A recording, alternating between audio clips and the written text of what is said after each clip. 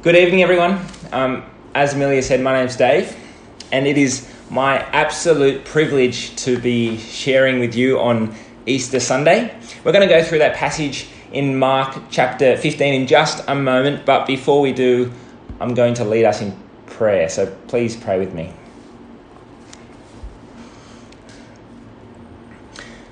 Our gracious and everlasting Father, we pray that you enlighten our eyes, as Paul said in Ephesians, so that we might know the hope to which you have called us, the glorious inheritance that is in store for us. Father, we thank you so much that you have called us into your family. In the name of Jesus, we pray. Amen. So, tonight's talk is sort of going to come in two halves. The first half is going to be a little bit uncomfortable, and that's sort of meant to be the way, and we'll move on into some light as the end of the talk comes. But Easter morning starts in darkness. Modern Western culture, so the culture we live in, does a really good job at marginalising death. In most cultures throughout the world, throughout time, death has been much more in your face in the streets and sometimes in your home. But our culture likes to keep any signs of death in hospitals, in nursing homes, and we even numb ourselves to the pangs of death through analgesia. We've marginalised death in our culture. Philip Rieff, who is a now dead American sociologist, he once said, "In past times, people did not go to church to be made happy. They went to have their misery explained to them." And that's at least partly true. Christianity has its eyes wide open to the most painful realities in life, and Easter Sunday is no different.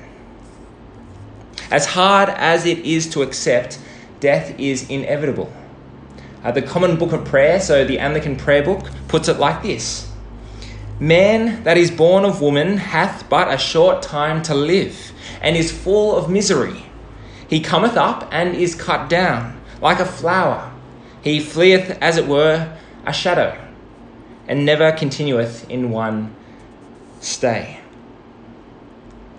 I sort of feel like breaking the darkness by saying Happy Easter, everyone. We're going to get there in a second. So we catch up the story in Mark chapter 15. In the previous passage, as we read on Good Friday, Jesus had been crucified between two criminals. He was hanging naked, he was shamed, and he was going to die by suffocation. That all happened during the day, and now it's night, so it's dark. It's Friday evening, and read with me from verse 43. "Joseph of Arimathea, a prominent member of the council, who was himself waiting for the kingdom of God, went boldly to Pilate and asked for Jesus' body. Pilate was surprised to hear that he was already dead. Summoning the centurion, he asked him if Jesus had already died. When he learned from the centurion that it was so, he gave the body to Joseph. So Joseph bought some linen cloth, took down the body, wrapped it in the linen, and placed it in a tomb cut out of rock. Then he rolled a stone against the entrance of the tomb. Mary Magdalene and Mary, the mother of Joseph, saw where the body was laid." So we start in darkness. It's literally dark on Friday night, and we've followed Joseph from Pilate's courtyard. We followed him carrying Jesus' body to the tomb. And then at the end, in verse 47, we hear of Mary Magdalene and Mary, the mother of Joseph, which leads us straight into chapter 16. So look at chapter 16, verse 1 with me. "When the Sabbath was over, Mary Magdalene, Mary the mother of James, and Salome bought spices so that they might go to anoint Jesus' body. Very early on the first day of the week, just after sunrise, they were on their way to the tomb." So here we have Mary Magdalene, who followed Jesus ever since she was healed by Jesus from 7 demons. And also we have the other Mary, who's actually Jesus' aunt. They were approaching the tomb. And they were carrying spices. And so that tells you what they were expecting at the tomb. They were expecting what anyone else would have been expecting at the tomb. They were expecting a dead and decomposing body. And they were going to put spices on that body.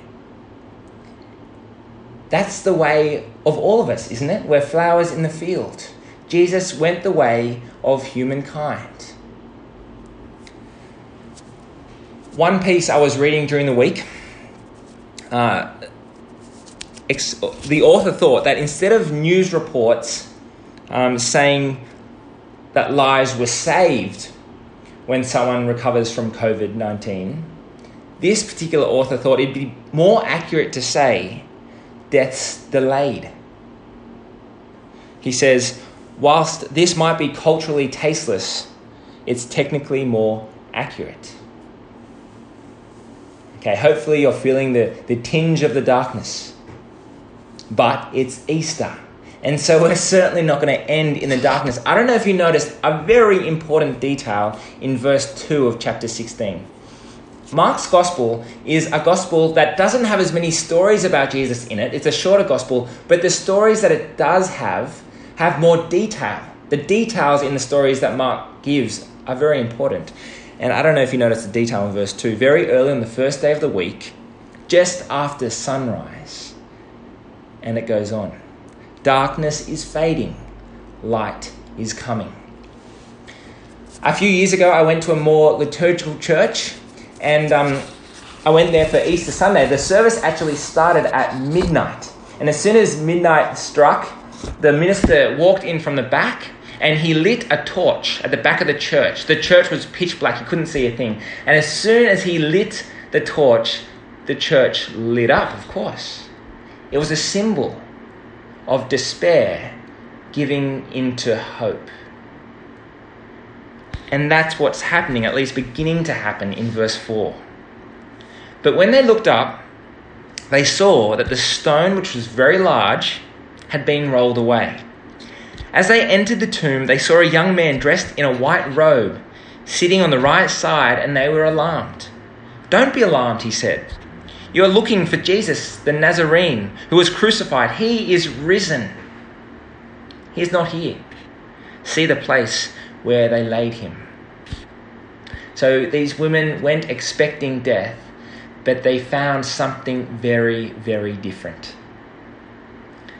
In 2013, there was a festival in Sydney. It was called the Festival of Dangerous Ideas, and the ABC's Q&A program set up a panel for this festival. And one of the people on the panel, his name was Peter Hitchens. He's the brother of a very famous atheist, Christopher Hitchens. And Peter was asked a question on the panel. I'm going to share a screen with you, and you're going to see this short video.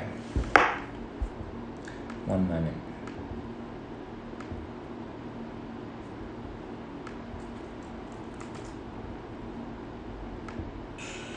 Which so-called dangerous idea do you each think would have the greatest potential to change the world for the better if it were implemented? Peter.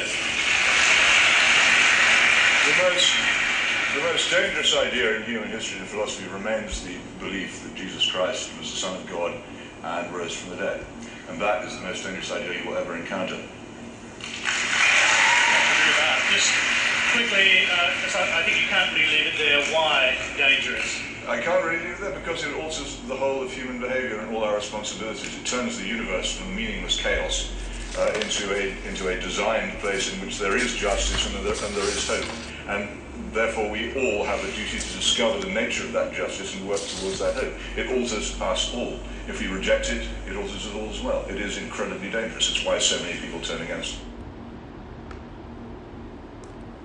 So if it really is true that Jesus was raised, if the angel was right, Peter Hitchens says three things. He says that the resurrection changes our responsibilities. He says that the resurrection turns our universe into one of meaningless chaos into a designed place. And then he says it means as well that there is true justice. I'm going to go through each one of those. I think they're all really significant. He said that the resurrection changes our responsibilities. The resurrection isn't just a random miracle in the Bible. The whole Bible has been leading up until this point. Jesus is God's King who has trampled over sin and death, and that is what the Old Testament has been waiting for. The resurrection is confirming that Jesus is King. And if that's true, then Peter Hitchens is right when he says the resurrection changes our responsibilities. We are ultimately responsible to Jesus. We're freed to live for only our own desires that so often pull us down. We're free to live for someone else. We're responsible to someone else. We live for him, the Lord and King. If Jesus rose from the dead, that's true. And that's a life-altering idea, dangerous idea. That's the first thing he said. The second thing he said was that it turns the universe from one of chaos and meaninglessness into one of being a designed place. The atheist Richard Dawkins is very famous for saying these words. In a universe of electrons and selfish genes, some people are going to get hurt, and you won't find any rhyme or reason to it, nor any justice. The universe that we observe has precisely the properties we should expect if there is at bottom nothing but pitiless indifference. If Jesus did come back to life with the same body but made new, if that's true, then there really is a God who can transform the disorder of a decomposing body into one of renewed order, with systems being restarted, bodily systems being restarted. If Jesus did rise from the dead, then at bottom, our universe is not indifferent. Our universe is upheld by a God who brings life from chaos. That's very different to what Richard Dawkins thinks. At bottom, if the resurrection is true, we have a universe that is being upheld by God who can bring life from death, life from chaos. That's very significant. And thirdly, the third thing Peter Hitchens said was that the resurrection shows us that there is true justice. We live in a society that cries out for justice. I'm sure you'd agree. Just think about the George Pell case on either side. They're crying out for justice. If the resurrection never happened, then the corrupt Roman and Jewish authorities had the final word. Jesus was killed innocently. Injustice wins out. If the resurrection never happened, our only hope is a very fallible human judicial system. But if God really did vindicate Jesus, if God did vindicate him by rising him from the dead, from the false verdict of the human authorities, then there is justice beyond human justice. There is a thing called justice, and it's true.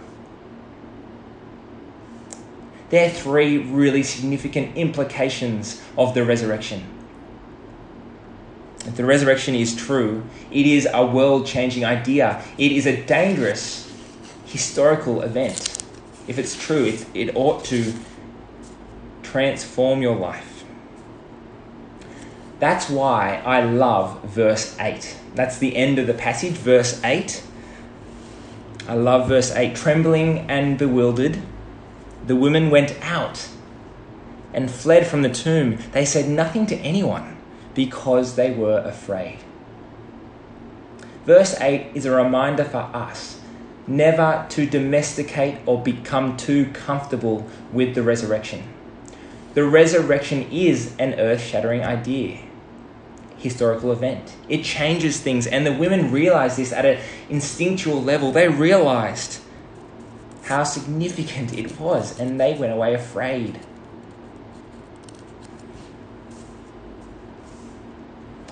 Easter Sunday starts in darkness, but it ends in great light.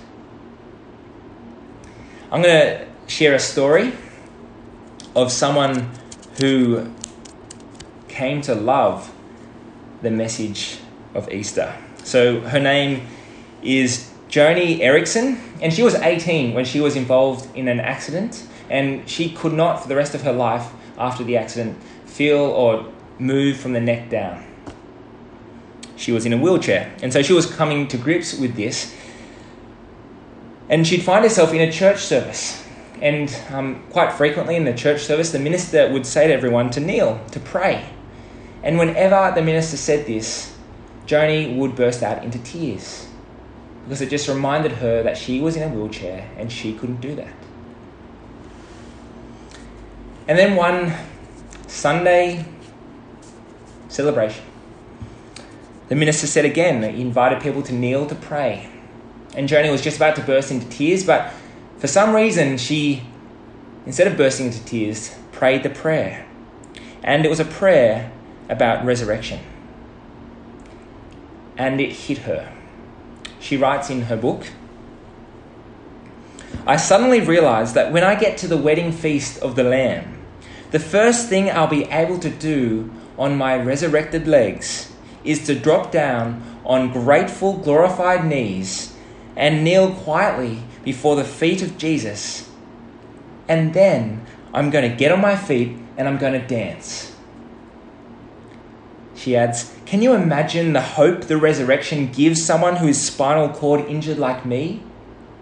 Can you imagine the hope this gives someone who's just manic depressive?" And finally she writes, "No religion, no other philosophy promises new bodies. Only in the gospel of Jesus Christ do hurting people like me find such enormous hope to live by." Happy Easter, everyone. I'm going to pray. Father God, we thank you so much for this day. We thank you for what this day promises us. It promises us a future beyond our imagining, with Jesus on the throne and us all with new bodies in eternal life. Father, help us realize how great a day this is, that this is the end of death and sin and evil and injustice. This day, it points to a day when you will come, when you will return and make all things new by the one you've appointed, Jesus Christ, our Lord and Saviour. In his name we pray. Amen. We're going to sing a song